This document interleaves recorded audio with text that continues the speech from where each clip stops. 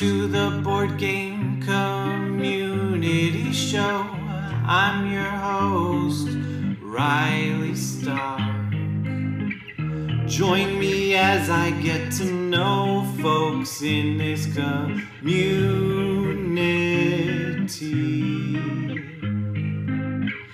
They could be designers or streamers, podcasters, YouTubers, publishers, whatever. Really anything with an "er" at the end of its title is welcome here on the Board Game Community Show.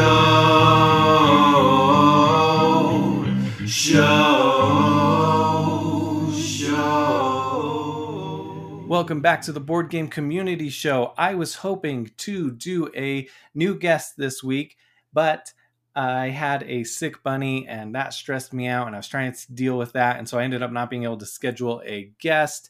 So what I am doing is playing a very old episode. A long time ago, I was doing another podcast called Nerding Out, and it was with my buddy Danny. We talked about video games, board games, comic books, just anything. Hi, Zoe. Thanks for saying hello. And we had a lot of fun doing it, just kind of the two of us hanging out. We'd occasionally have like his brother come on, who's a game designer. And then I thought, I saw Rob Daviau posting about, hey, season 0 is coming out, so podcasts, I'm down to come and chat about it. And so I reached out and talked to him and set up an interview, and this is that interview. And this interview inspired me to do the Board Game Community Show because he had talked about like, oh, it's really nice, I don't have like go-to answers for some of these questions. And I was like, oh, that's great. Yeah. Oh, what if more interviews were that way, where it was just kind of like a very casual thing where you never know exactly what's going to come up. And so this is it. Here is that oldie but goodie. You can hear kind of the origins of the Board Game Community Show. So Danny ended up having a baby, and he didn't have enough time, and so that's what pushed me to finally just do the Board Game Community Show all on my lonesome. One last thing before I send it off there. I might be changing the way I do these. I might do like an every other week guest, and then I might do like little reviews with my wife. It was fun to talk about our summer gaming, but we might actually focus on one game and review it together. If you think, oh, that's a bad idea, just keep with interviewing, let me know. Hit me up on the socials. And that's all right. I'm fine with just sticking to interviews, but I may, if I do it that way, I may switch to every other week. Anyways, there we go. Now, on to the show. Nerding Out. Hello, welcome everybody to Nerding Out. I'm your host, Riley Stock, with co-host Danny Dowdle. And today we've got a very special guest, Rob Daviau. Hello. God, I'm getting such a feeling of deja vu right now. Oh, I know. I don't know why. Yeah, I'm totally calling you out. We did like 12, 15 minutes of this podcast and then realized that no one's recording it. So here we go again. Oh, it's the first time that's ever happened. Well, luckily it was 12, 15 minutes in and not at the end of the hour, because that would have been like, well, this has been a podcast for the two of you. Yep. Which would have been a great experience for Danny and I, but I would have been kicking myself for the rest of my life. I would have just quit podcasting. I'd be like, I'm done. And then you would have created an alternate reality. Oh, yeah. There we go. Do you want to talk about what you do with Restoration Games? Sure. With Restoration Games, which is a publisher that I basically co-own, and I'm more of the creative director on it. We're a company that takes old board games that are out of print and we reboot them. But we don't just reprint them. There are a number of companies that do that might put some new graphics or tweak a rule here. Like, we really sort of restore them, sometimes changing them quite significantly from what they were, in addition to changing the graphics. Now, sometimes it's a game that's like, this is just pretty good. We don't have to do much, but we really go back and we look at what made it great at its time and what would make it great now, because it might be 20, 30, even 50 years later. And then we put it out. So we've done, Fireball Island. We have the upcoming Return to Dark Tower. Downforce, which is a racing game by Wolfgang Grammer, has been great in our line. Stop Thief was our first game. And so I'm involved with largely the creation of the games, but with a person with the most industry experience for the most part. Also, everything that rolls into production and marketing and stuff, I have an opinion on, though I don't run it. Who chooses the games? Justin and I, who run it, tend to do most of the legwork on it. Anyone in the company can put one forward. And we do have, if you go to restorationgames.com, a little promotion there, you can basically request a game. And we do look at that when we're like, hey, let's start thinking about our line. And we are starting to think about 2022. We're probably behind on thinking about it. We will go to that list and be like, what's been named? What hasn't been named? Like what's, we could get this one. We couldn't get this one. This fits our line. This isn't, a good fit. And we use that as sort of our talking point rather than us just saying, I remember a game. Oh, okay. Yeah. So we do look at that list and, there's some real top tier ones. There's like 5 or 8 where there's a lot of people who want it. And then there's a good 40 or 50 games that drop down significantly, but still have dozens and dozens of people who have asked for it, which when you're talking about a pool our size is quite a bit. Yeah. I mean, there's a ton of old games. Sometimes I like just watching the old trailers for some of those games. Mm-hmm. And they are great. I can't remember. There was one with like a wizard and a space wizard. Anyway. That's every game ever. There was at least one. There was at least one. Yeah.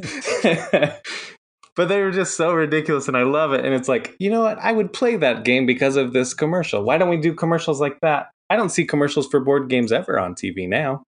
It's not worth not enough people watching TV. Just put them on YouTube. It's true. That is fair. That is very true. Yeah, I remember as a kid seeing Hero Quest. Don't bring up Hero Quest. Is that one that you wanted? It was our most requested game, and Hasbro went in and got the trademark from the people we had been talking to, and just launched it on their own internal Kickstarter. What like 2 weeks ago? D-bags. I mean, they have the ability to go in and sort of do that, and they just hadn't until now. And then I don't know if they saw what we were doing, just weird timing or something like that. They just were like, "Oh, hey, we're going to do that."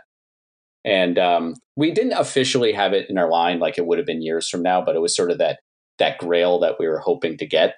And it all just sort of they kind of came in. They went very quickly to getting the trademark to launching something. So it must have been in the works for a while, but it all happened in the past 2 months for us. Oh, jeez. Wow. I remember seeing that, and I immediately actually thought of Restoration Games because you guys, what Hasbro is doing with it is they're pretty much just dressing it up. They're modernizing the look of it. But as far as I've seen and read, they didn't do a lot to improve the mechanics or the, punch up the gameplay. I think they're just doing, a quick light refresh. But to be fair, I haven't really dug into it much. It's like when, oh, no, someone broke up with me and they're dating that rich guy over there. I wonder how she's doing. It's like, I don't need to do that. Yeah, that makes sense. That actually makes sense with one of the games that I wanted a back of yours, which was Cthulhu Death May Die. Mm-hmm. The only way that I could rip that Band-Aid off where I didn't have the money for it at the time, I just pretend it didn't exist because it looked so amazing. Well, just a sad story. Do you have a copy now? I don't. But if it's any consolation, neither do I. You don't? Really? No. As a designer, you're obligated to, it's in your contract that you're going to get copies. Yeah. And I am owed copies, and they have apologized a couple times. So I'm just glad you said it, because it reminds me. I'm in my contract. I'm supposed to get 2 copies of every SKU in every language. Oh, wow. Which I keep saying I don't need, just English. And they're like, okay, just English. And it's still cartons where they're like, oh, we're just going to send it over on a ship. Do you need it now rather than air? Send it over by air because it comes from, China. Yeah. Yeah. And then the warehouse in the Far East, I'm like, I'm don't need you to spend like $2,000 in air shipping to get me these copies. And they're like, cool. And then I think it just keeps slipping their mind. Oh, man. That makes me sad because I usually like CMON quite a bit, but that's no. And I'll, realistically here, I'm going to open up the email as we're talking, or I'm going to put on my to-do list to ask about it. I think if I just give them a little poke, they'll be mortified and send it to me. I haven't been up crying in the night like, why won't they send me? I just want my game. Well, I have a small house is another thing. And my wife works with me at Restoration, and we are constantly getting samples from the factory. She does production. She's the one who turns over the final files and does art. So they're like, is this good? Is this color good? Is this miniature good? Is this vac tray good? And it's not a big house. And so we are just like in our own little Minotaur's maze of prototypes and early copies lying around. So when people are like, hey, the game got in stock. Do you want 10 copies? We're like, no, like I can order it from the warehouse if I need it. Please don't. Like, you worked hard on it. I'm like, just send me one. Yeah. Oh, man. That's actually, it's very sad, but it's very funny at the same time. It's like, man, they don't even get to their developer, like the people who make their games on time. Darn kids. Yeah. Now, like, you can take away and be like, what is wrong with CMON? It's like nothing. That they, what they do on time? Pay their royalties. Well, that's good. Oh, hey, that's awesome. Yeah, there are some companies that don't, and I'm not going to name names. And most of the time, it's just it's a small company or a busy company where they're like, sorry, it's like a one-man show or one-person show, or they just don't have someone dedicated and stuff like that. And usually, you just go ahem, and they go right, sorry, and then you get it the next week. Yeah, that makes sense. Were they one of the bigger companies that you worked with?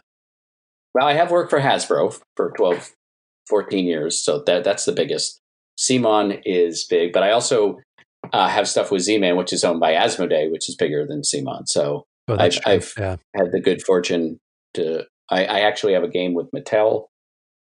So I've a lot of Wizards of the Coast, which is part of Hasbro. So yeah, I've had the fortune to work with some large companies, which by and large gives you a lot of nice stuff like infrastructure, and they have a dedicated like accountant who for royalties. And then there's sometimes downside like CMON where you're like, hey, I haven't got my games and I don't know exactly who to mail, right? Because it's like a big network of people. Yeah. Right. And so sometimes you can get caught in a little bit of a web of bureaucracy because you're not there in-house working with them. But everyone has their strengths and weaknesses. It doesn't help that they've got different countries that they have people in as well. Yeah, I mean, you can say, it doesn't help. And but this is like the smallest thing because they did an international launch of Death May Die in multiple languages and managed to sell at least 10 times as many games as a smaller company would have been able to. And the other company wouldn't have had miniatures in them. So it wouldn't have stayed in print. No matter how good the game is, it wouldn't have stayed in print as long. Right. Yeah. Right. So if at the end of the day, I got to send like 3 emails to remind them to send me my samples so that I don't have room in my house, that's a trade I'll make all day long. For sure. And I have one last question about that game. Did they approach you on that, or did you create it and bring it to them? Eric was in-house at the time. He's since moved to more of a consultant role. And they wanted to work with me, and Eric wanted to work with me. And we thought it might be a legacy game. Yeah. And he and I were going to co-design something together, whatever it was. He was in-house and I was outside. And we kind of kicked around off and on for a couple months, a couple different games to get them started, but none of them really grabbed us. Gotcha. And then he had that idea.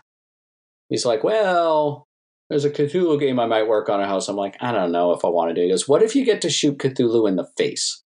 And I'm like, you have my attention.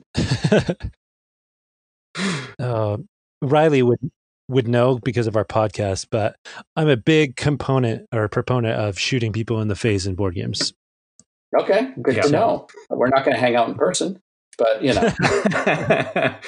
he's like the nicest person in real life, but that's what they all say. Yeah. He was such a nice neighbor, but he did love shooting people in the face in board games. Oh, I realize that for me because I just work from home, even when there isn't COVID, and I work a lot. And I realize I'm a quiet neighbor, mostly kept to himself. I'm like, oh no! like my kids have. I have a son who's a senior in high school, and my daughter's a senior in college. And other neighbors either have young kids or no kids, and we just don't see each other in any sort of social capacity. Like we'll wave and I'm friendly and stuff, and I'm like, oh no, I'm that guy. We saw him mowing his lawn a couple times. Yeah, wave. Oh man, I think he has stuff in his shed. I don't even have a shed, although my garage is just a big shed. This is very exciting learning about the suburban trials of Rob Daviau. Yeah. I bet you've never done this before. No, this is new. This is new content. Good. Perfect. Hey, if it's interesting, I don't know, but yeah, it's nice. I don't have like go-to stories. Hey, hey. At least we're recording. That's all that really matters. Are we? We are. We're out. Oh no, I hit stop recording. I got the intro. We're good. Well, let's talk about Pandemic Legacy. How did that first come about? I was asked. Really? Right? Yeah, I ended up in a career that's a little different from a lot of designers. A lot of designers come up with a game and then they shop it around to publishers. And part of me is very wistful that I don't have that. And sometimes I do have it. And I would like to, over the next couple of years, move more to that model because it takes you off a deadline. But I came out of Hasbro and I had done Risk Legacy. And I was kind of on that path and I was coming up with games and I was selling them. But even though I had been in the industry for 14 years and done Risk Legacy, I didn't have a name in the hobby market. And so while I could get meetings with people, I didn't necessarily have a pedigree where they would sort of fast track something or have faith from my pitch that I could make a pretty good prototype into a very good game. So I was trying to make the games better. And then Pandemic Legacy came out in 2015. And suddenly that sort of, I was this 18-year overnight success, which is suddenly all of my body of work and all of my experience was really sort of put on display in that game and had done well. And then I'm in a position where publishers will ask to meet with me at conventions. And often they're like, we have an idea for a game. You get a royalty, but do you think you'd want to work on this? And sometimes it's a legacy game, or sometimes like I did for Yellow, Mountains of Madness, right? They're like, would you like to work on something like this? And sometimes it's not a match. And sometimes I'm like, sure. And it's great because I already have a publisher lined up. We can talk right from the beginning about a contract. We can talk about schedule and deadline and what they like and what they don't like. The downside is now it's usually like they want it in 9 to 15 months and I'm sort of on the clock. Yeah. And so if I get stuck, it's real terrifying. That would be rough. So I've learned to ask for more time and to say no to a few things and stuff like that. But, a lot of my career in the past 5 years has been legacy games for other people's properties, which on the one hand is kind of weird that I keep doing. I'm like Pitbull. I do like these. I just jump into other people's songs and shout for a minute and then leave. I'm like doing remixes of other people's stuff, which sometimes is like really cool because I'm like, oh, I know this world. I know the graphics. I played the game. Let me do like this little twist on it. And then sometimes I think I just want to do something that's all my own and go off in a different direction. So I try to mix it up. That makes sense. Well, that was one of my questions was how do you mix it up for yourself so that it's not like, doing season 1 and season 2 and now season 0. I mean, season 0 looks really, really different.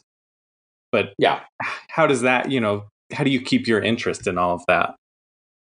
Well, if you're doing I do a lot of things. I work on anywhere from 8 to 12 games at a time across both companies. Oh, wow. Now, those games are in different states. Some of them are wrapping up. Some of them are kicking off. Some of them are with a publisher. And I'm reviewing things like season 0. I still consider myself working on because right now, like this, I'm doing a little bit of podcasting and talking and press for it. And it won't really be done until probably Christmas, because then when it comes out, I'll be answering questions and checking forums and sort of doing post-launch, analysis of what worked and what didn't. All of those are different. And they're at different places and they're at different points. And so I have different collaborators and they all feel different. So there usually isn't any problem of feeling the same, in that portfolio I'm working at one time. Now, what I do notice a lot is if I'm working on a bunch of games at the same time, if I think of a mechanism in one game, it often moves in some form to 2 or 3 other games I'm working on at the time. So, okay. Right. So it's like, oh, hey, like we just did this in Return to Dark Tower and it doesn't quite work over in this other game, but, we spent 2 weeks trying to figure this out. Why reinvent the wheel? I'm allowed to rip myself off. Yeah. And, we'll take the same idea and then in the new game, it will change enough that it does, it doesn't really fit. And then something from that game might end up in the next game. So they tend to inform each other. That makes a lot of sense. Yeah, I think it's natural, right? It's my blue period, or, I'm, trying this sort of thing with drum loops. Obviously I do have a lot of analogies of other art forms. It helps. And, but with Pandemic Legacy, Matt and I knew in the middle of season 2 that it would be a trilogy, because we could tell that we had about 3 games in us before we would start to resent it or feel burned out or be repeating ourselves or phoning it in or something like that. And we also thought that, you're asking people with a legacy game to play minimum of 36, probably closer to 50 games of a pandemic engine, no matter how different it is. And we just thought that the audience at that point would be like, okay, you've come, you said your piece, you've left, we're good. So in that case, we knew that was sort of the end. Even at Restoration, if we're working on a game like Downforce, and then we did 2 expansions, you can see that the second expansion didn't sell quite as well as the first expansion, but also 1, that's typical, and 2, there was a pandemic, so it's hard to judge. But the game overall is selling well, so we say, okay, what do we do that's different on Downforce now that isn't just another track with some powers in it? Because we did 2 of those, and people seem to have had their fill. Was season 3 always going to be, or you can call it season 3? It was season 3 in Pandemic, as we called it season 3. The publisher got it, and they're like, this is a prequel. It takes place. Can we call it season 0? And we both thought like, well, that's genius. So in this podcast, if I or you say season 3 and anyone's listening, it means the 3rd Pandemic Legacy game, which is technically season 0 and takes place in 1962, but might be called 3 because it's the 3rd one in the series, just to confuse everyone. Well, I love that it's season 0, and it makes sense because it's like, it's happening before everything, but it's still all tied together. But was it always going to be a prequel? Like from your first conception of it, did you want to go take it back to the before times? We did Pandemic Legacy. We didn't know it was going to have any sequels whatsoever. I mean, you always hope when you're working on a game, oh, maybe it'll do well and there'll be an expansion. And, you can't really get carried away doing a game that isn't published yet and immediately think of all its sequels. And you've seen movies that do that. They leave some sort of cliffhanger and then no one likes the movie and you never see another one. That's true. But when we turned it over to the publisher, Z-Man was independent then, had a different publisher. The head of the company really believed in it, was looking at the feedback from her team and said, we're going to call this season 1. Please start working on season 2. Oh, man. And I was like, oh, okay, huh. Well, and I was still relatively new and I wasn't making ends meet, as out on my own. I'm like, great, I just got another gig. I just one job wrapped up and I just got another job. But it's weird because I got another job knowing I wouldn't get a paycheck for 3 years, which is usually how it works for me. People from that first talk of, would you like to make a game to a paycheck, is 2 to 4 years. Jeez. They don't pay you an upfront, like a starting. You can get in advance. And sometimes I want in advance and sometimes I'm fine not getting in advance. Because if you get in advance, it's great. And then you spend it, and then it's 3 years later and you get your first quarter royalty check, and it's like $18.07 because that's above the advance. And you go, what? So I'll ask for an advance if it's, or a kill fee or something if it's a game, like if Hasbro came to me and they're not, and they said, we want a Monopoly Legacy. And I'm like, great, but if that product dies, I can't take it anywhere else. So I would probably ask for either an advance or a kill fee or both. Oh, okay. If someone says, will you work on a game based on coffee mugs? I'm just talking about what's on my desk. I'm like Trump in that interview.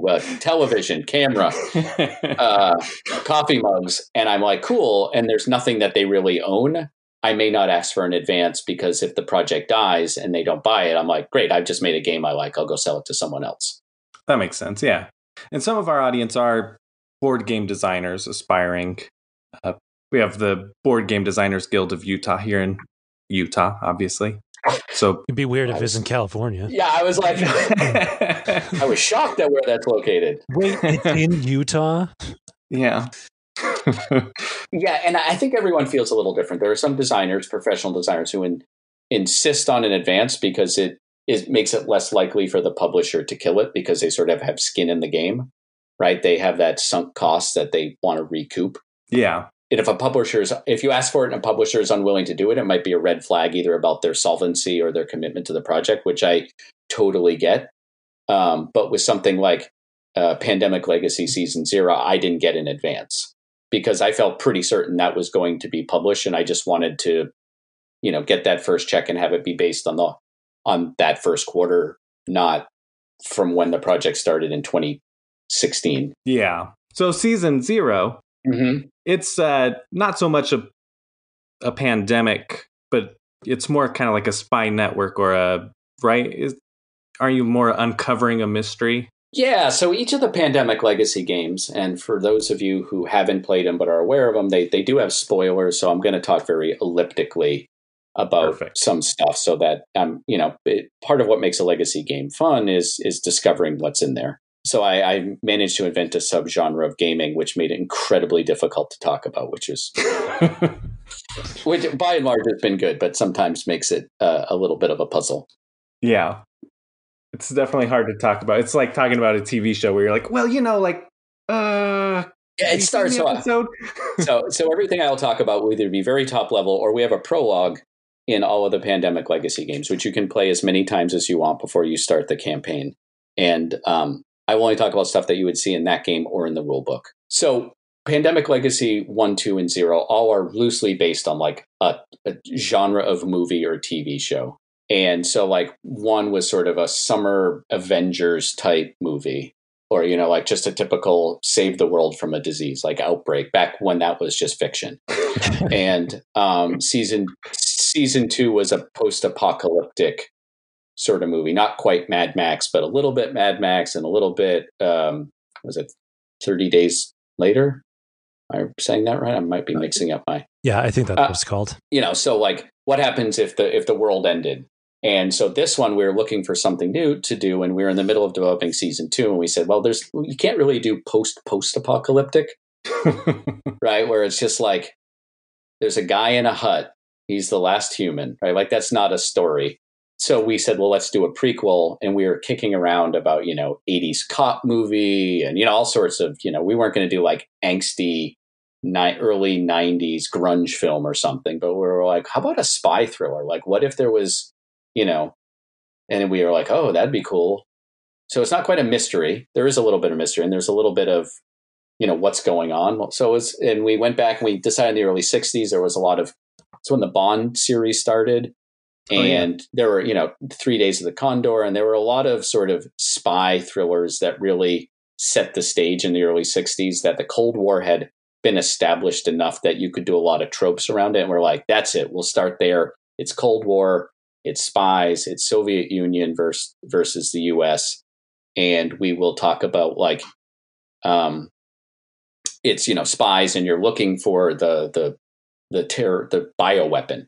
We're like, cool. And we kind of blocked it out a little, and then went back and finished season 2, took some time off, like 6 months. And then when we started in 2016, we're like, okay, we've blocked this out a little. And by and large, we stuck to our outline at a very top level. All the details changed, and we didn't have any of the mechanisms in the game. And we had watched a whole bunch of movies and taken notes like, oh, do we need an exploding briefcase? Do we need, the phone that rings in a phone booth and it's like someone trying to contact you? Like, we're trying to think of these moments that would anchor you in it. And a lot of them you can't do in a board game, but it sort of got us in the right space. That's really, really cool. I didn't think about the kind of movie tie-in, the movie genres, but that totally fits. As soon as you said that second season, I was like, yeah, that was like a Mad Max type thing that was awesome. And very different. So, my wife and I, we pretty much played season 1 in 2 days. We stayed up until 5 a.m. Yeah, it was crazy. But we would stay up until 5 a.m. just playing, and then be like, okay, I think we have to go to bed, right? And she's like, one more game. Okay, let's do it. Which is great, because my wife isn't like a huge board gamer. And same thing with season 2. So we are both very excited for season 0. After we finished season 2, though, we were like left feeling like, wow, what's our next Legacy game? What are we going to do? I just feel like I need to tear up some cards. I know, yeah. So we pulled out Ticket to Ride, and we just started ripping train cards. No, but so we decided to get Gloomhaven, which I've talked about on the podcast, and it's a great game. But It's very different from a.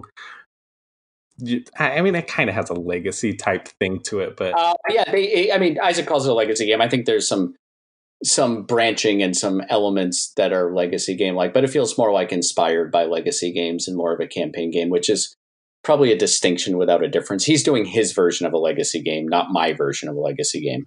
That's a great way to put it. Yeah. So my wife was not into it though, and I accidentally stole her kill, and almost ruined your marriage.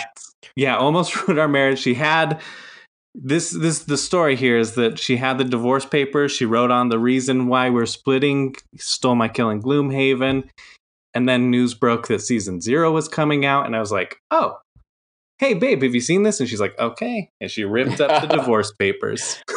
Well, so thanks for saving my marriage. You're welcome. I look forward to the check that you give me. Yeah. Indirectly, you'll buy the game and I'll get a little royalty. So thank you. That is enough. That is true. No, I just love it so much. And we've played, actually, I didn't realize that you did Machi Koro Legacy. Mm-hmm. But yeah, you did that one, and we did that at a game night. We bought Betrayal at House on the Hill Legacy just before the pandemic, and we're going to start playing it with some friends. So that's just sitting there. That doesn't play with 2. Nope. So we're excited about that one. But that's one that you actually worked on at Hasbro before, right? I worked on the original Betrayal game. Yeah, which is an amazing I wasn't game. the original inventor and designer. This is a guy named Dr. Bruce Glasgow, and he deserves basically most of the credit. And it landed on my desk, and it was just a little more towards the Avalon Hill games of the 80s and 90s. And I spent about a year and a half sort of rebuilding it to be a little bit more mainstream, like removing and combining some systems and really sort of getting under the hood and rebuilding it in a way that's probably more than I would have done on a lot of other games. But I really liked it so much and I wanted it to work. And it's not unlike what we do at Restoration, which is, this is a fantastic game for Avalon Hill when it was an independent company in 1995, but Hasbro bought it and it's 2000 and it won't get through and it won't fit our audience. So let me take your game and make it work for the new audience and the new publisher. And I just fell in love with that game. And it's one of the only games I've worked on, if not the only game I've worked on that I will play. Oh, really? Wow. Or asked to play, certainly. I will play games I've worked on. A lot of them are a legacy game where I'm like, I wrote everything in here and it's 14 games. I'm going to sit down and play. I'll watch people play and get a lot of entertainment of sort of like, oh yeah, I wrote that in there. That's cool. Yeah, that was a good idea. Good job, Rob, of the past.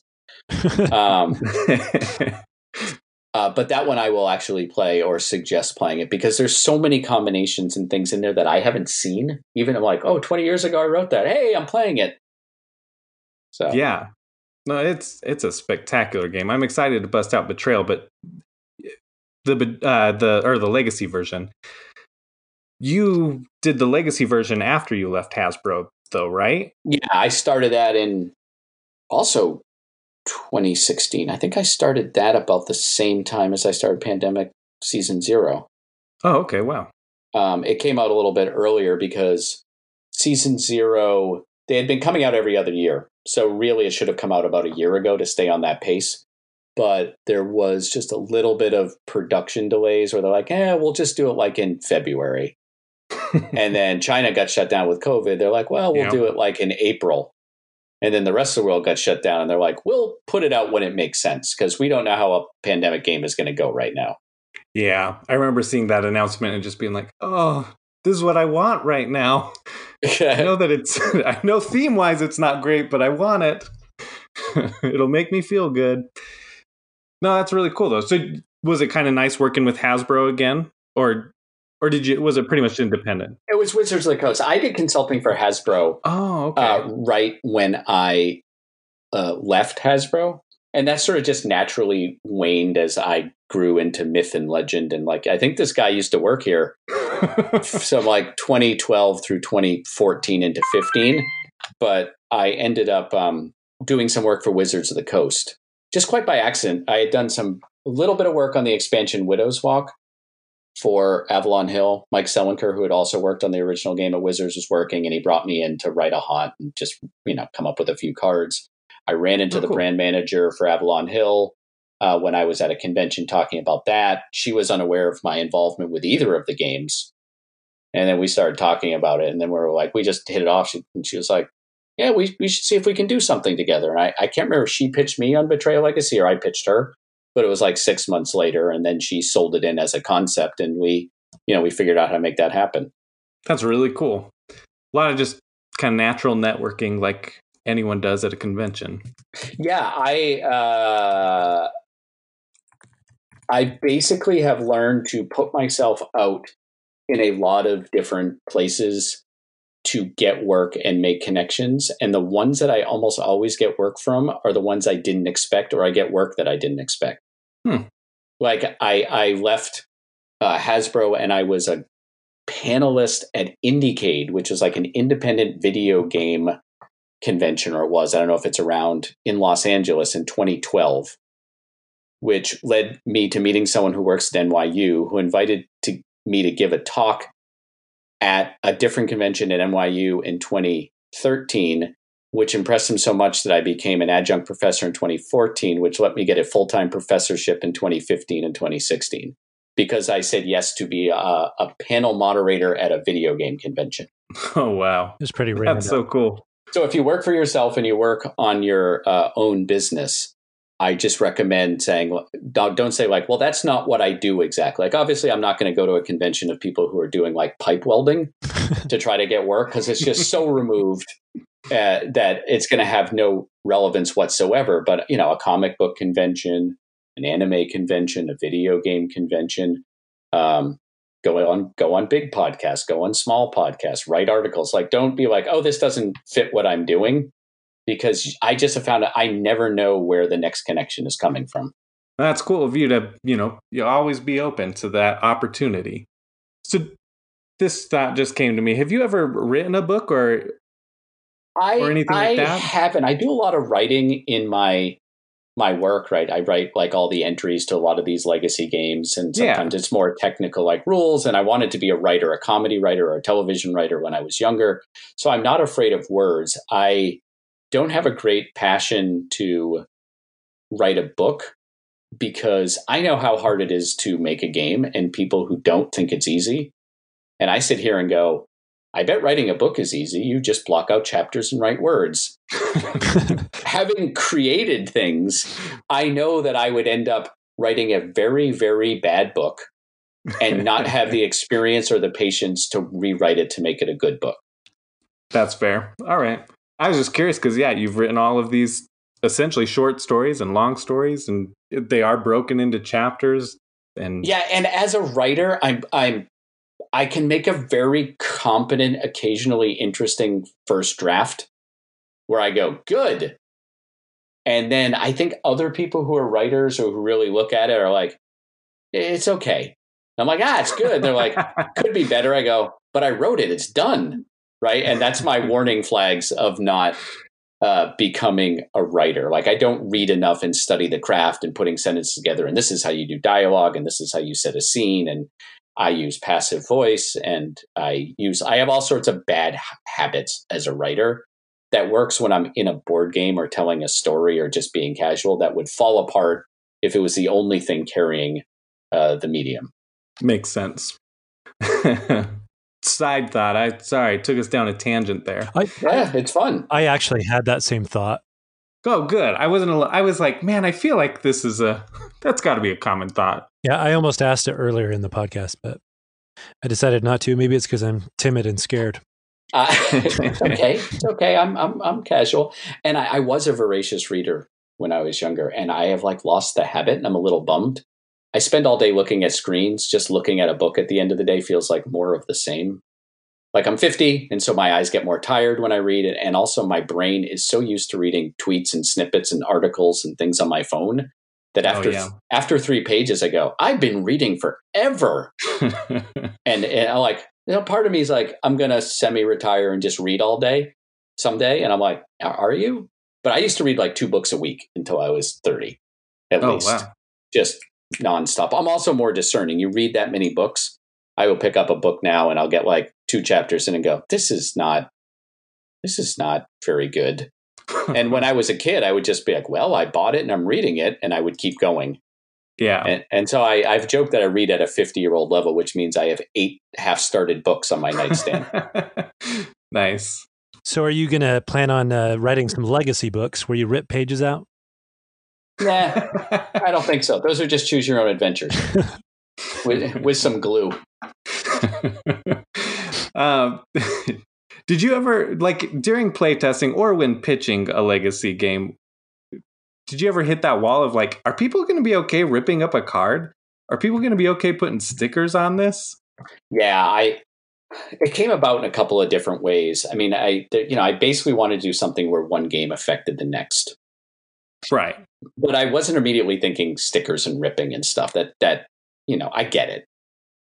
But I was thinking, oh man, because it was going to be for the game Clue. I thought people are going to play, and then they're going to be kids, and they're going to put it away, and it's going to be hectic families who don't play a lot of games, and they're going to come back 2 months later, and they're not going to remember what happened.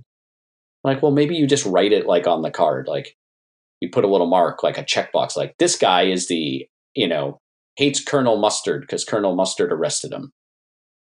And I was like, well, you can't do that. I'm like, well, can you? And I would pitch it around the office, and people are like, whoa, that's different. And so I'm like, well, let me do this and just run with it and see what happens. And I sort of came up with a concept for like what would be a Clue legacy that Hasbro wasn't interested in. And then I rebooted it as Risk like a year later, a little less.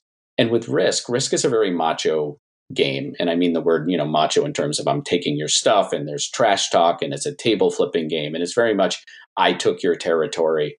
And I'm like, well, if I'm going to do it here, I'm going to get as in your face and permanent as I can get because it fit the game. And I'm like, just rip up the card. Like, don't put it in an envelope, just rip it up. And I was like, I can't do that. Everyone's going to balk. And I put it in my prototype, and playtesters would play it, and they're like, this is the craziest thing I've ever done. I can't get enough of this. I'm like, oh. I kept waiting for the group that was like, this is the dumbest thing. And there would be some people like, I can't rip it up. You rip it up. But it was always like one person. And then people were like, no, you do it, and they do it once. They'd be like, woo! It was like, yeah, they had done like a shot of adrenaline. And so I'm like, okay, I'm going to just commit to this in every weird way I can think of. Adding stuff and taking stuff and hiding stuff and telling you to open this and not to open that. And I knew I was probably leaving Hasbro soon because I suspected the company was moving and I wouldn't be able to follow it, which is exactly what happened. I'm like, this might be a chance to just do something really cool for a small group of people before I leave. I didn't think it would be that successful. I thought some game designers and some people would play it and be like, that's cool. And then I think, but most people would be like, nah, it's weird. And I was just continue to be shocked 10 years later that how many people have found it cool. Yeah. Well, my wife, because I had her rip up the first one, I was like, I can't do it. This feels weird. And she it was kind of a 5-minute debate of like, should we just maybe like put it in a Ziploc baggie and then later we can pull it back out and try to reset the game. And finally we were like, you know what? Just do it. Let's get it over with. And sure enough, when she ripped it, it was like, oh my gosh. and I think, there was a lot of things that led to it. But one of which is I was a comic book collector from like age 10 to age 30. And so, I got them and I bagged them and I put them in boxes, and they're actually all in my office because I had the delusion I was going to organize them and sell them. And I realized I'm not going to do this during COVID. I don't know how to do this. I need to go to a comic book store. I got to haul them back to the basement. But, everything was pristine because it was going to pay for my kids' college. Spoiler, it's not.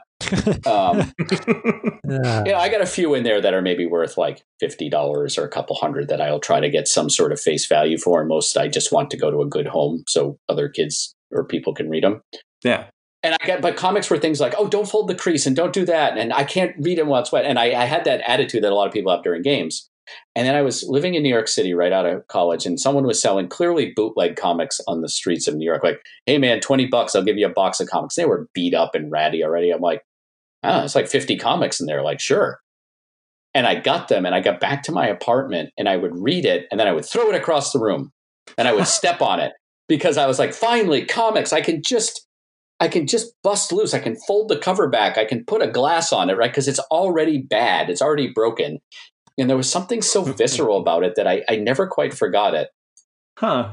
It's funny that you talk about comics because both Riley and I like comic books quite a bit as well. So kind of an interesting, because I feel the same way where I'm like, oh my gosh, like almost all of my comics are bagged and boarded and all that kind of junk. But I have the same thing where it's like, I just want to chuck them sometimes. Like, Yeah.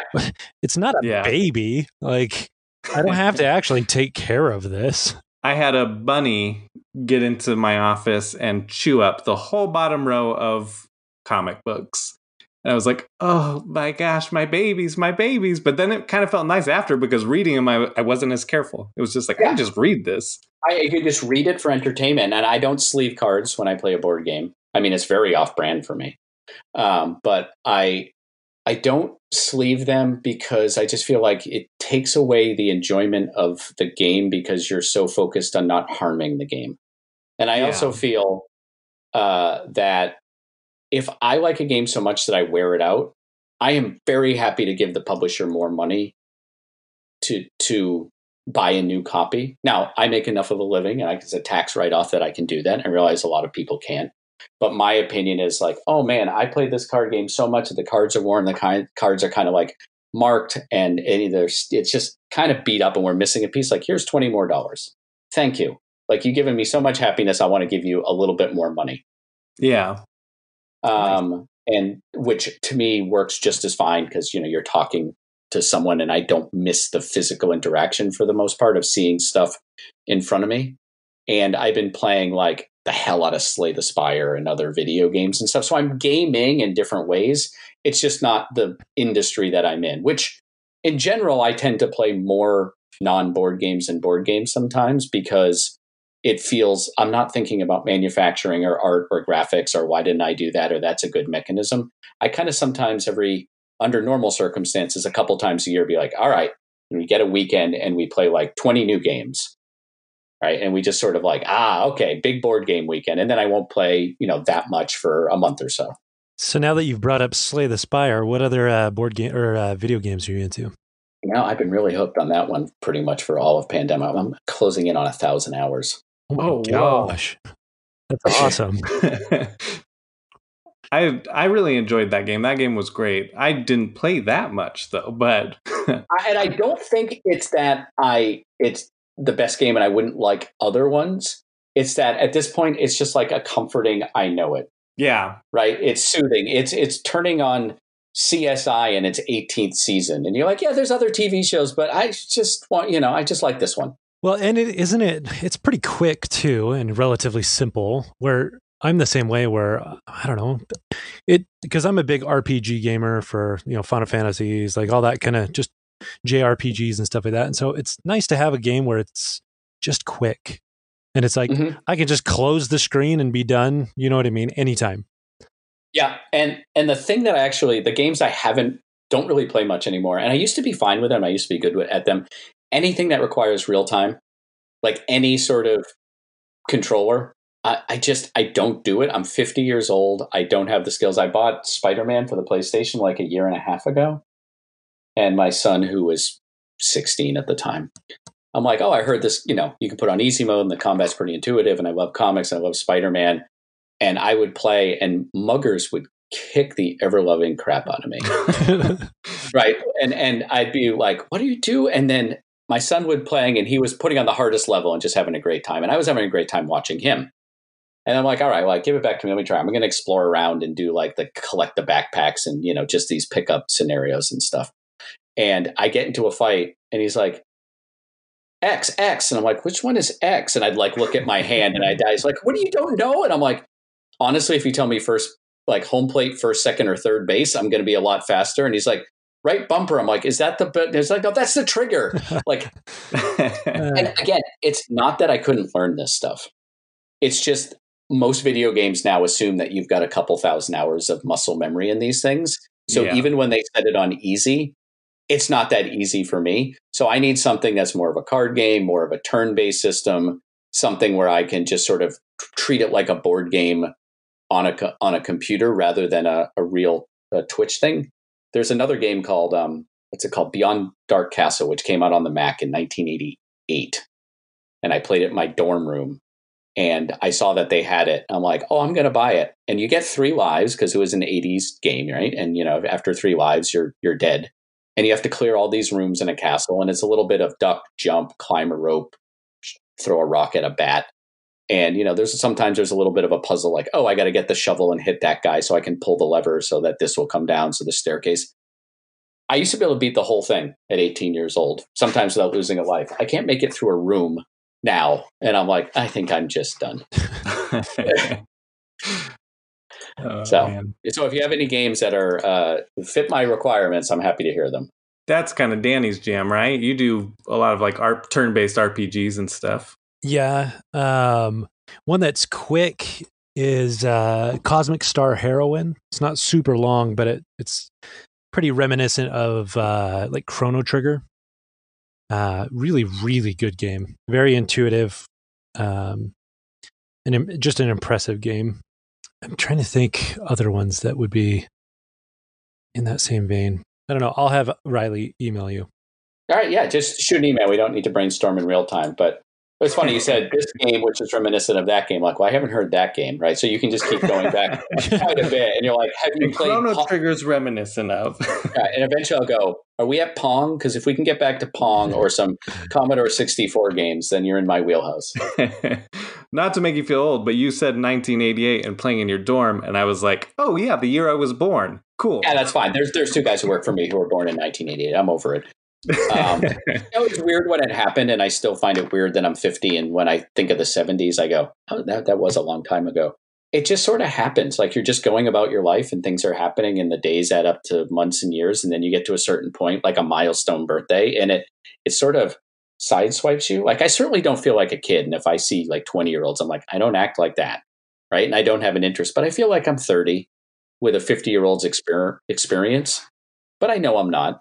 And, I like some of the stuff I do at work is, hire younger people who are good and train them. And then I just ask them, can you do this? And they do it. And I don't have to do it anymore, which makes me feel incredibly conflicted that I'm not doing it because I always used to. And then also incredibly proud that like I can communicate in my head some of the things that have worked for me and, have other people, do it their own way. That is really cool. I mean, it's nice just chatting with you. I mean, you seem real casual, and I don't feel like I'm talking to like a grandpa or anything. So nah, I'm not a grandpa. Yeah, I'm 50 in number, and I look younger, and I kind of think that I'm younger. And I sometimes will say 50, and I go, that's not right. You meant to say 40. And it just kind of shocks me. And the funny thing is, I think sometimes it only hits me as I'm half asleep. And all of a sudden it's like, you're 50 and your kids are adults. And I like wake up and go, how'd that happen? But I don't think that's uncommon. I think it's just the brain processing. Yeah. Do you hate being painted into like the legacy corner? Are you like, I do other things, guys? I don't mind. I mean, because I do other things, including like, I think these days there's a number of people who may only know me or think of me for restoration games. That's very true, huh? And then I had a 14-year career at Hasbro before that started, where I'm like, let's see, if you were born in 88, I probably made games you were playing growing up. Did you play Heroescape? Heroescape? Yeah, dude, Heroescape's awesome. Yeah, I was one of the people who worked on Heroescape. That's so cool. You're not cool, Riley, because you probably don't even know what that is. No, I know what Heroescape is. I just wasn't cool enough to get to play it. It's because your parents were poor. Just kidding. Oh, it's very true. I'm actually coughing in social awkwardness. Yeah, I've had a wide-ranging career, and as I've said to some people, I'd rather be known for one thing and be really proud of it than not known for anything. And so it's easy to get frustrated that you can get, as any person who has success, like whether it's an actor in a career, or a one-hit wonder, and they're like, but I did other things. It's like, yeah, but you did one great thing that people remembered, or one thing that was so recognizable and interesting that people want to talk about that. And that's like great, because you might have tried to do 100 things and 1 or 2 of them people remember. That's 1 or 2 more than a lot of people get. It's true. So, yeah. That's a really great way to look at it. I know especially when you refer to actors, they're just like, yeah, I know, I was this person. Like Harry Potter. Poor Harry Potter. Nobody looks at him as anything but Harry Potter. Yeah, it's hard. It's hard to get out of that. It really is. Like, especially with an actor, when you see their face. Like, I could just come up with a pseudonym and make a whole different range of games. But an actor is definitely like a tough place in that sense. But it's very few people who can, like a Tom Cruise, who can stay from. I first saw him in 1982 or 83, and then he's making movies now. Like, that's just hard to do. Yeah. And it's a hard standard to hold yourself to. So I'm making a living making games. I've had that one big idea that I always wanted to have that was sort of revolutionary. And I've made a number of games for kids or adults. I've one of the things I used to tell new people at Hasbro or interns is, and it's Christian centric when I say this, is like, you are responsible for Christmas Day. There's going to be stuff under a tree that gets opened up. And then that afternoon, the kids and their family are going to play it. And then they're going to get older and they're going to have memories of playing it with their parents. So do a good job. Oh, that's a tender thought. I like that. And so I think about that. You can get burned down when you're working on a game, like, oh, it's good enough and this and that. And I'm like, this might be the game someone plays with their parent or their wife or their kid that just really clicks with them. So step back. You're burnt out now. Take a day off, then get back and do the best job you can. And they don't always work, but that's my approach. Yeah. Do your kids like board games quite a bit? My daughter likes them more, but not a lot. Like, when she visits and comes home, she'll say, oh, we should play a board game. And so when she was living here and when she visits, we tend to play more as a family. My son is a musician, a budding songwriter, producer. And he plays some video games, but he's not a big gamer. And I get it. Like, you don't want to have to do your parents' job or their hobbies. Oh, yeah. And so, and so I've always said to them, if you want to play, I'll play, but I don't want you to do my thing because I liked it. My dad liked to fish and I didn't like to fish. And I ended up in a lot of fishing boats, because he wanted me to like fishing, but he didn't sort of give up at the point where I'm like, we've tried. This is not my thing. And so I've kind of just let it go. Now, at the beginning of COVID, when we were all quarantined, I said, look, can we just play a game or two of Betrayal Legacy? Because this is a game that if you play it and you play through all 13 chapters, I think technically 14, you have a replayable game that's unique to you. And I could just speed run it, but I kind of want to play it so the stuff means stuff. And my daughter's like, maybe. And my son's like, I don't know. I'm like, look, we have no place else to go. I said, just play like 2 games after dinner. And then if we like it, we'll play 2 more after dinner tomorrow. And then maybe that'll be enough where either you like it or I can finish it on my own from there.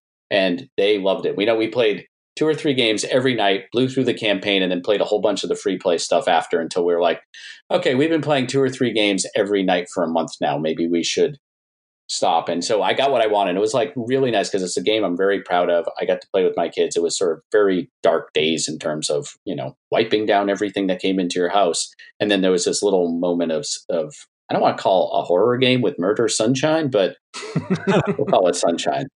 No, that makes sense. It sounds like very memorable moments. I mean, that's kind of what Pandemic Legacy, both 1 and 2, were for my wife and I. We staying up so late, playing it and just having so much fun.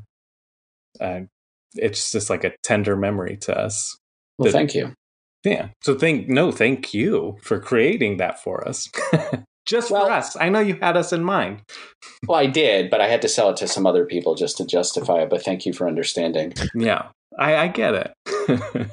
No, I thank you for completing the loop, I guess is what I want to say. Because I work on stuff that goes out into the void and you can read things and look at reviews and look at royalty checks and know it's connecting. But much like being a book author, the connection loop between creating work and getting feedback from the person who consumed, I hate to say consumed, but enjoyed your work, is often years, and only 1 in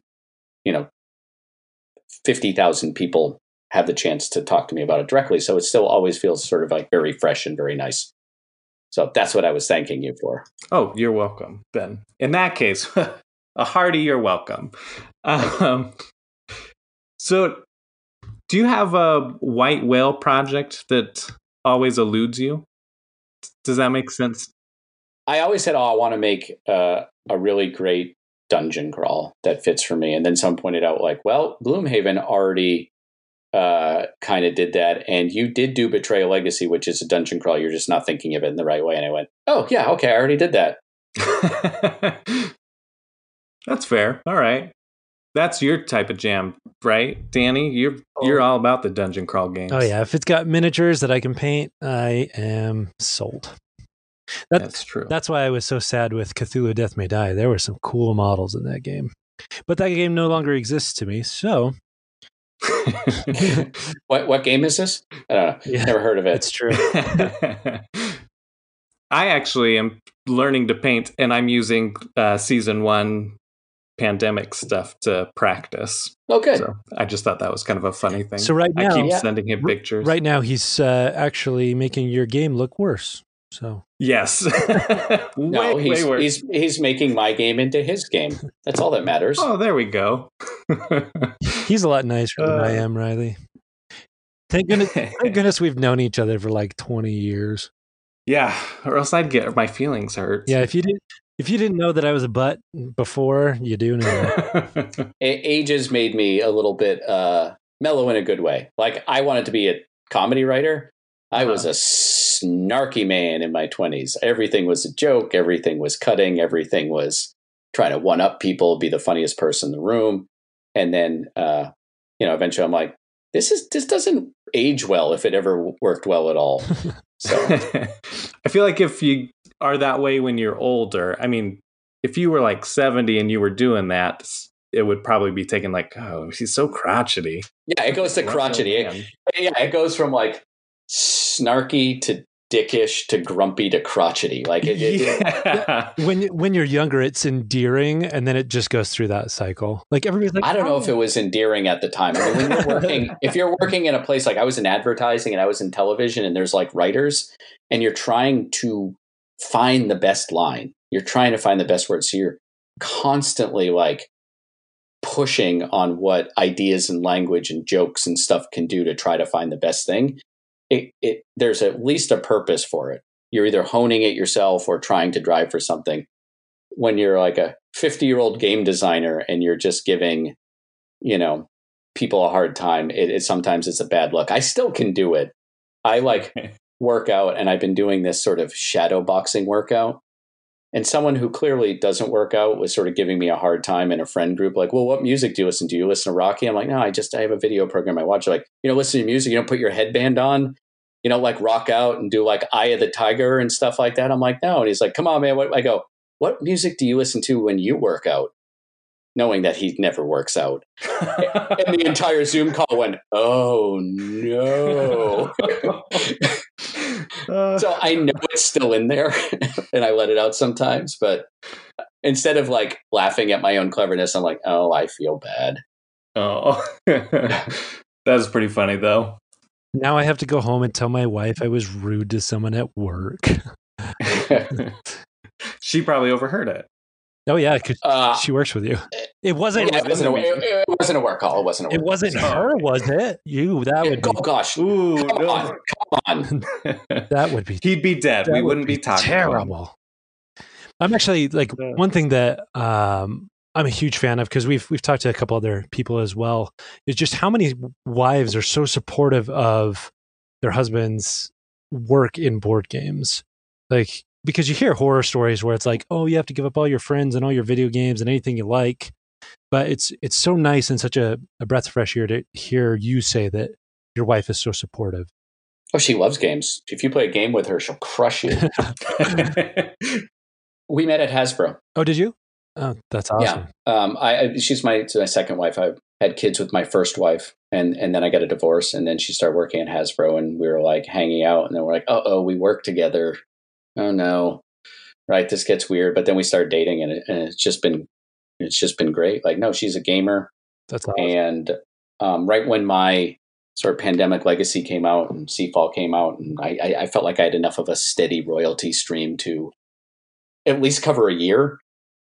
She was working at Yankee Candle, like as a graphic designer, doing candle scents and labels and packaging and stuff. And she didn't dislike it, but she missed games. I'm like, let's just work together for a year. And it was right about when Restoration was starting up. And I'm like, oh, and maybe you can work for this new thing that I'm trying to put together, restoration. I mean, she knew of it. It's not like I had to explain it. Like maybe you can work for restoration. And then like, it's just worked out where we've just started working together now for 4 years almost. Again, that's really cool. Yeah, that's awesome. Yeah, we got a good rhythm. Like we have separate zones, so we can be in different meetings, and sometimes we're in the same table in a meeting, and we work on different parts of the games that we work on completely. So she'll give feedback on design and play testing, and I value it. But mostly it's my call, and I'll give feedback on, graphics and things, but it's mostly her call, and we figured it out. That's cool. You know your guys' boundaries and have it figured out. That's cool. Yeah. Yeah, I'm a huge fan of that. Well, I've got kind of two more things to go over, if that's okay. Are you good or? Yeah, I'm good. Okay, cool. Just wanted to check. We haven't bored you to death, right? No, this is all different conversations. Hey, Riley, are you still recording? No, I stopped like an hour ago, man. We've just been kicking it now. That was a good callback because you said it once and then let it go for like another 40 minutes and then said it again. So that was a perfect little 3-part joke structure there. He's good at those. And they usually sting a little bit or a lot of it. I'll cry myself to sleep. If you could make a legacy game based on like any other IP, what would it be? I mean, like NCIS, the legacy, like it could be a TV show, a movie, a comic book. Yeah, anything. Yeah, it's funny. I get questions like this asked this particular question and ones that are adjacent to it all the time. Okay. And nothing makes my mind go blank faster than what's your favorite, or if you could do anything, what is your top? Because I don't know. But the general idea is I have worked on a number of legacy games that I want to work on. And there's some I might be working on that I can't talk about. And there's some I might try to work on. But honestly, nothing comes to mind. I'm trying to do a little bit fewer legacy games in the next couple of years. I'm still doing a couple. To keep things moving. You want to leave the dance floor before the lights come on. Yeah. You don't want to be asked like, sir, no one's doing those anymore. I'm like, but I got 3 more coming out. And they're like, sorry. I like a game that starts out relatively simple. Like Pandemic is not that complicated if you're a gamer. Yeah.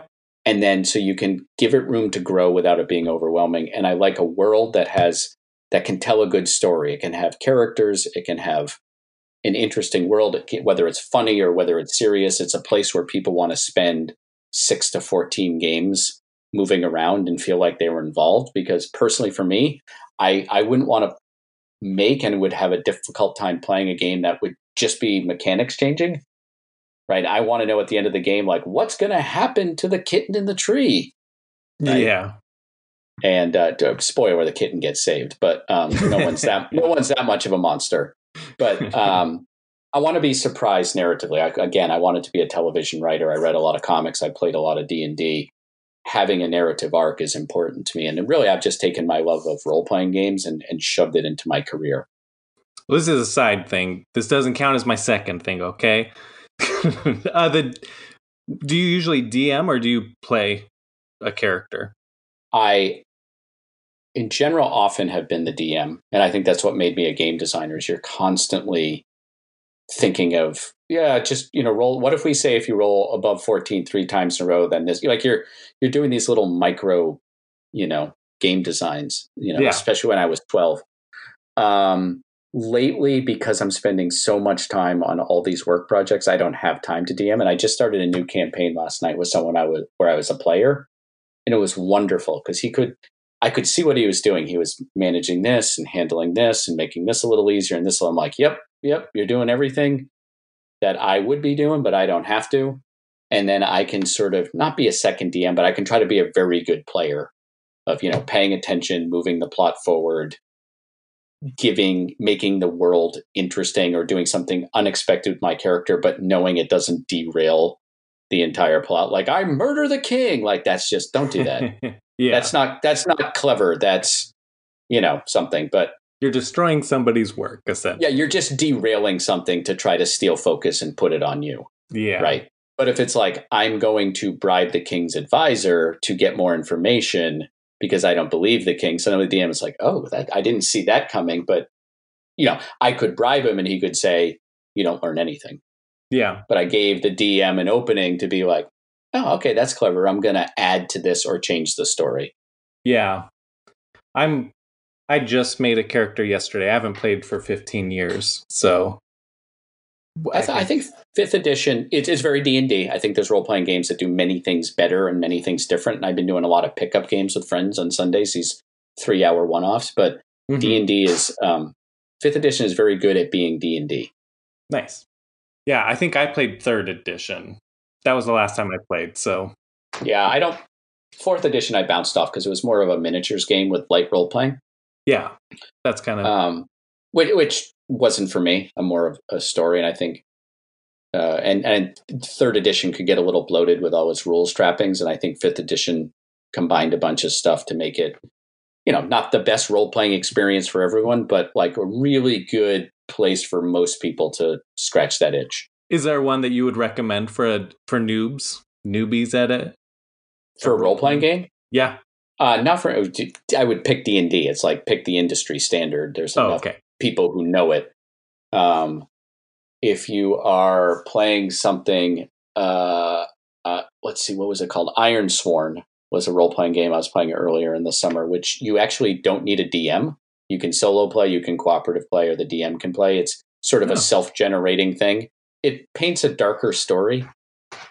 It's a darker world, and it's like combat is grittier. It paints a very realistic version of like a Dark Ages medieval Viking-esque sort of world, which fascinated me. I mean, it made some rich scenarios, but they're all a little depressing for 2020. So I was going to run a whole campaign, and after 3 sessions, I'm like, yeah, I think we'll just stop there. That's a good stopping point. And the other 2 people are like, really? I go, it's just getting me down. That makes sense. Yeah. To be continued till a brighter year. Yeah. I think like we could be in person and it's a brighter year, and like, we're just, having a drink or something. I think this would be a better place, because it was just a little, but man, like the 2 characters were brothers, and they were like teens, and they got in their first combat and they almost died. And between the 2 of them, they sort of killed a guard who was going to take him in and had to bury his body in the swamp. Oh, whoa. And I got to tell you, like in D&D, it's like, haha, I reduced the hit points to 0. I win. And this was more of just everything's gone wrong and you are barely like surviving. And then you're like, what do we do with this body? And we're kids. And it was a guard. And it's real. It was like, wow, this is a real moment. This is what would happen. And they're freaking out. I'm like, I just want to reduce something to 0 hit points right now in 2020. Right. I just want, and then they go poof, and their body disappears, and it explodes into coins and experience points. Just like it should. Oh, man. Yeah, that does sound a little too heavy right now. I think as a one-off, it would be great. I think as a campaign, it got to be much. Like you could literally sit down. I would give it a try. The world building, where you just kind of talk about the world or answer a couple questions and spec it out, is great. If you want to do world building, you can make a character. And then if you just ran like a 1 or 2 part 2-hour session or something like that, I think you could learn a lot about what a role-playing game can do. If you're hooked, you can keep going, but I think you're not going to have a happy-go-lucky story.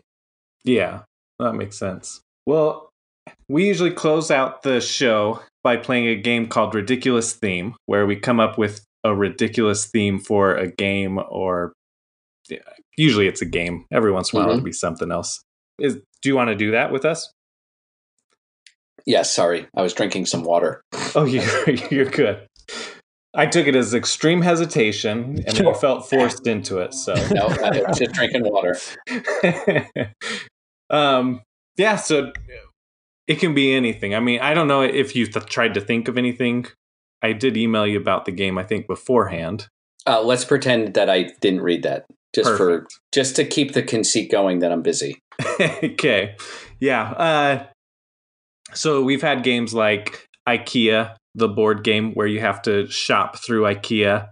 So, yeah, to be all serious, I did read the email. I thought you were going to pitch me a theme, and I thought I was going to have to spontaneously pitch a game based on that theme, knowing that I'd never heard it before. So I was like, I thought it was going to be like, okay, we've got a wacky theme. Can you make a game out of X? Oh, that's a good idea too, though. Oh, you know what? I do have a theme, though. All right, go ahead. Let's see if I got it. Okay. because yesterday I got eaten alive by mosquitoes, and I wanted to make a game sound kind of hardcore, like Bound by Blood, the mosquito game. What by blood? Bound by Blood, like Okay. So you want me to make a game pitch for Bound by Blood, the mosquito game? if you want. I mean, or you can come up with that's your good. own, That's good. Hold on, no, Okay, I'm working on it. I need 5 seconds. That was filler talk as my brain worked. Oh, okay. I'm going to talk about this game. It's called Bound by Blood, mosquito game. I've already trademarked it. It's registered trademark. It's pending. In this, every person plays a mosquito. You are a female mosquito because females are the only ones who drink blood because they need it for their eggs. And you also have an assortment of the big, floppy, dopey male mosquitoes who can go out and eat fruit. But they mostly just act to distract the other players. It's a competitive game. The humans are the NPCs, and each one of them has a bloat factor, which basically will tell you how much blood you can get out of them. And it is a press your luck game. When you go to a human, you take a number of cards equal to their bloat factor, and then there's 3 cards that you put in called slap. So you shuffle those together and you flip over the top card, and that will give you blood. You can continue to draw a card or you can walk away, but it's often hard to find another human who would do it. So you can keep going. But if you get a slap card, you basically will either lose the game unless you can discard a male mosquito, which you may not have because they will prevent other players from reaching their humans by acting as a mate or a distraction. But if you do get away, you go back and you fertilize your eggs. And the first player to harvest all 10,000 of your children from the swamp bed win the game. Oh my goodness. That was amazing. Yeah, there are some event cards like drought where the water goes down and then you would need to do more eggs. And then there's, a heavy rain, which will help all players depending on where you put your nest and stuff. But I didn't really want to get into that because it might be in the first expansion. You oddly know a lot about mosquitoes. I was the editor-in-chief on Trivial Pursuit for 10 years. The amount of stuff in my head is ridiculous. None of it is useful except for now. So it's funny when people go, wow, that actually sounds like a good game. I can tell you, ideas are so easy. That is an awful game. And if I made it, it would be an awful game. And if I spent a lot of time, it might lead to a good game. Oh my gosh. But it would take a lot of work. So people are like, I got an idea and I think I know how the game's going to play. That is awesome, but write it down and play it and see how bad it is. Get upset that it didn't work on the first try and then either walk away from it or fix it. But the number of people who are going to get a game right in their head on the first try are Vlada, right? Like just, did that with code names. Oh, yeah. Yeah. It took him an hour. I read that the other day and I was like, oh my gosh. I asked him like the best party game. Yeah, I asked him at a dinner once at a convention, and he said it took him an hour, and he knew what it sounded like. He said, but I'd played a lot of party games, so it was like 30 years of experience to make it an hour, and I didn't believe it could be that easy, so I spent 6 to 9 months trying other versions. Oh my gosh. Before deciding that my first idea was the best. Wow. It's actually a pretty cool success story. Yeah. To strike gold there. Yeah, he's like, I knew what to do. I had 30 years of experience to allow me to get to a good idea quicker, and also 15 years of industry experience to make sure that I pressure tested it and didn't get lazy. Man. Do you want to know what I think would be a great legacy game? Would be dating the legacy game. I did a Game of Life card game, which had a feel for that. It wasn't a legacy game. I think that would it could have some funny twists and turns that you weren't expecting. It is yours to absolutely design. All right, done. We'll pass it off to Dusty. Yeah. His brother's a designer. Okay. You've actually, you probably don't remember, but you've actually met him once before at a convention. Yeah, which was nice because I was really nervous. I was like, oh gosh, we have a big guy coming. This is definitely our biggest guest. So, and he was like, no, he's really cool. Don't even worry about it. Yeah. No, what I do and what people who own small game companies do and what people who want to be in a game company do is pretty much the same job. And we all do it a little differently. I had the good fortune 22 years ago to get a job at Hasbro where I could learn my craft in a corporation with a steady paycheck, which gave me the experience and to shoot out on my own at age 42, with 14 years of experience and knowledge and so I consider myself very fortunate, but, I make the same mistakes everyone else does. All my early designs are bad. I'm a little better at spotting the problems early, or often digging myself out of a hole faster. But I just don't get as despondent when something doesn't work, as I say, I fixed them before, I'll fix it here. Or I won't, and I'll just do something else. Whereas I used to be like, why can't I make this work? And I'm like, well, it's because it's just not done yet. So it's all basically the same job. And whenever I go to a game convention or an unpub and I meet someone who's designing their first game, often I'll learn as much from them as they learn from me, because they're new and they have these fresh ideas. They're not like, that's not how, I'm like, that's not how it's done. And then they talk about it, I'm like, oh, that's a good idea. I really like how you did that. So yeah, that's one of the things I love about game design, and I'm super duper new at it, but it's just fun because it's like problem solving. That's the entire job, is just problem solving an idea into something that functions. Yeah, basically I describe my job as think of an idea, then mess it up, create a bunch of problems, figure out what they are, and then try to fix them. Because honestly, if you don't actually think of the idea in the first place, you don't have any problems. So you are just making your own mess and then cleaning it up and feeling proud of yourself. Yeah, exactly. Well, thank you so much for coming digitally. Thank you for having me. Don't know why that felt so weird to me after I said it. I feel like I could do a whole nother hour just asking you advice on designing, but on game design. But we're gonna let you go. Yeah, it's also 5:43 on a Friday. Oh yeah, so I have been in meetings since literally 9 a.m. with a 15-minute break for lunch. Oh boy, jeez. I mean, some of them are play testing, and one of them was like play testing / playing games with a friend. So, but it's just been me at this desk talking all day. So I'm fading, or I'm about to get really entertaining. It's one of the two. Well, let's not risk it then. Yeah. We'll be nice to you. Thanks so much for coming, though. It was a lot of fun to learn a lot about it. We learned a lot about you and to learn about. Oh my goodness, I'm fading. You got this. Land it. Land it. So, is there anything you want to plug, though? Oh, we didn't even really talk about Pandemic Legacy Season 0. That's what I came on for. Yes, that's out October 23rd. It's the end of the trilogy. It's a Cold War game. We talked about it's a spy thriller. The early reviews have been really kind of glowing. I'm almost a little embarrassed about them because I'm from New England. So if you played the other ones, please pick this one up. If you haven't played any of them yet, you can start with this one, or you can start with Season 1. But it is the last game, and it rounds out the story. If you don't remember what story and world there is in there, take a moment to try to remember. Perfect. And then, do you want to plug your Twitter or website or anything? Yeah, thank goodness you're here. I'm getting tired. On Twitter, you can find me at Rob Daviau, which is ROB, D as in David, A, V as in Victor, IAU. Welcome to all the vowels. You can also go to restorationgames.com. I do have a website, robdaviau.com, but I looked the other day and it's like 3 years out of date. I'm like, oh no.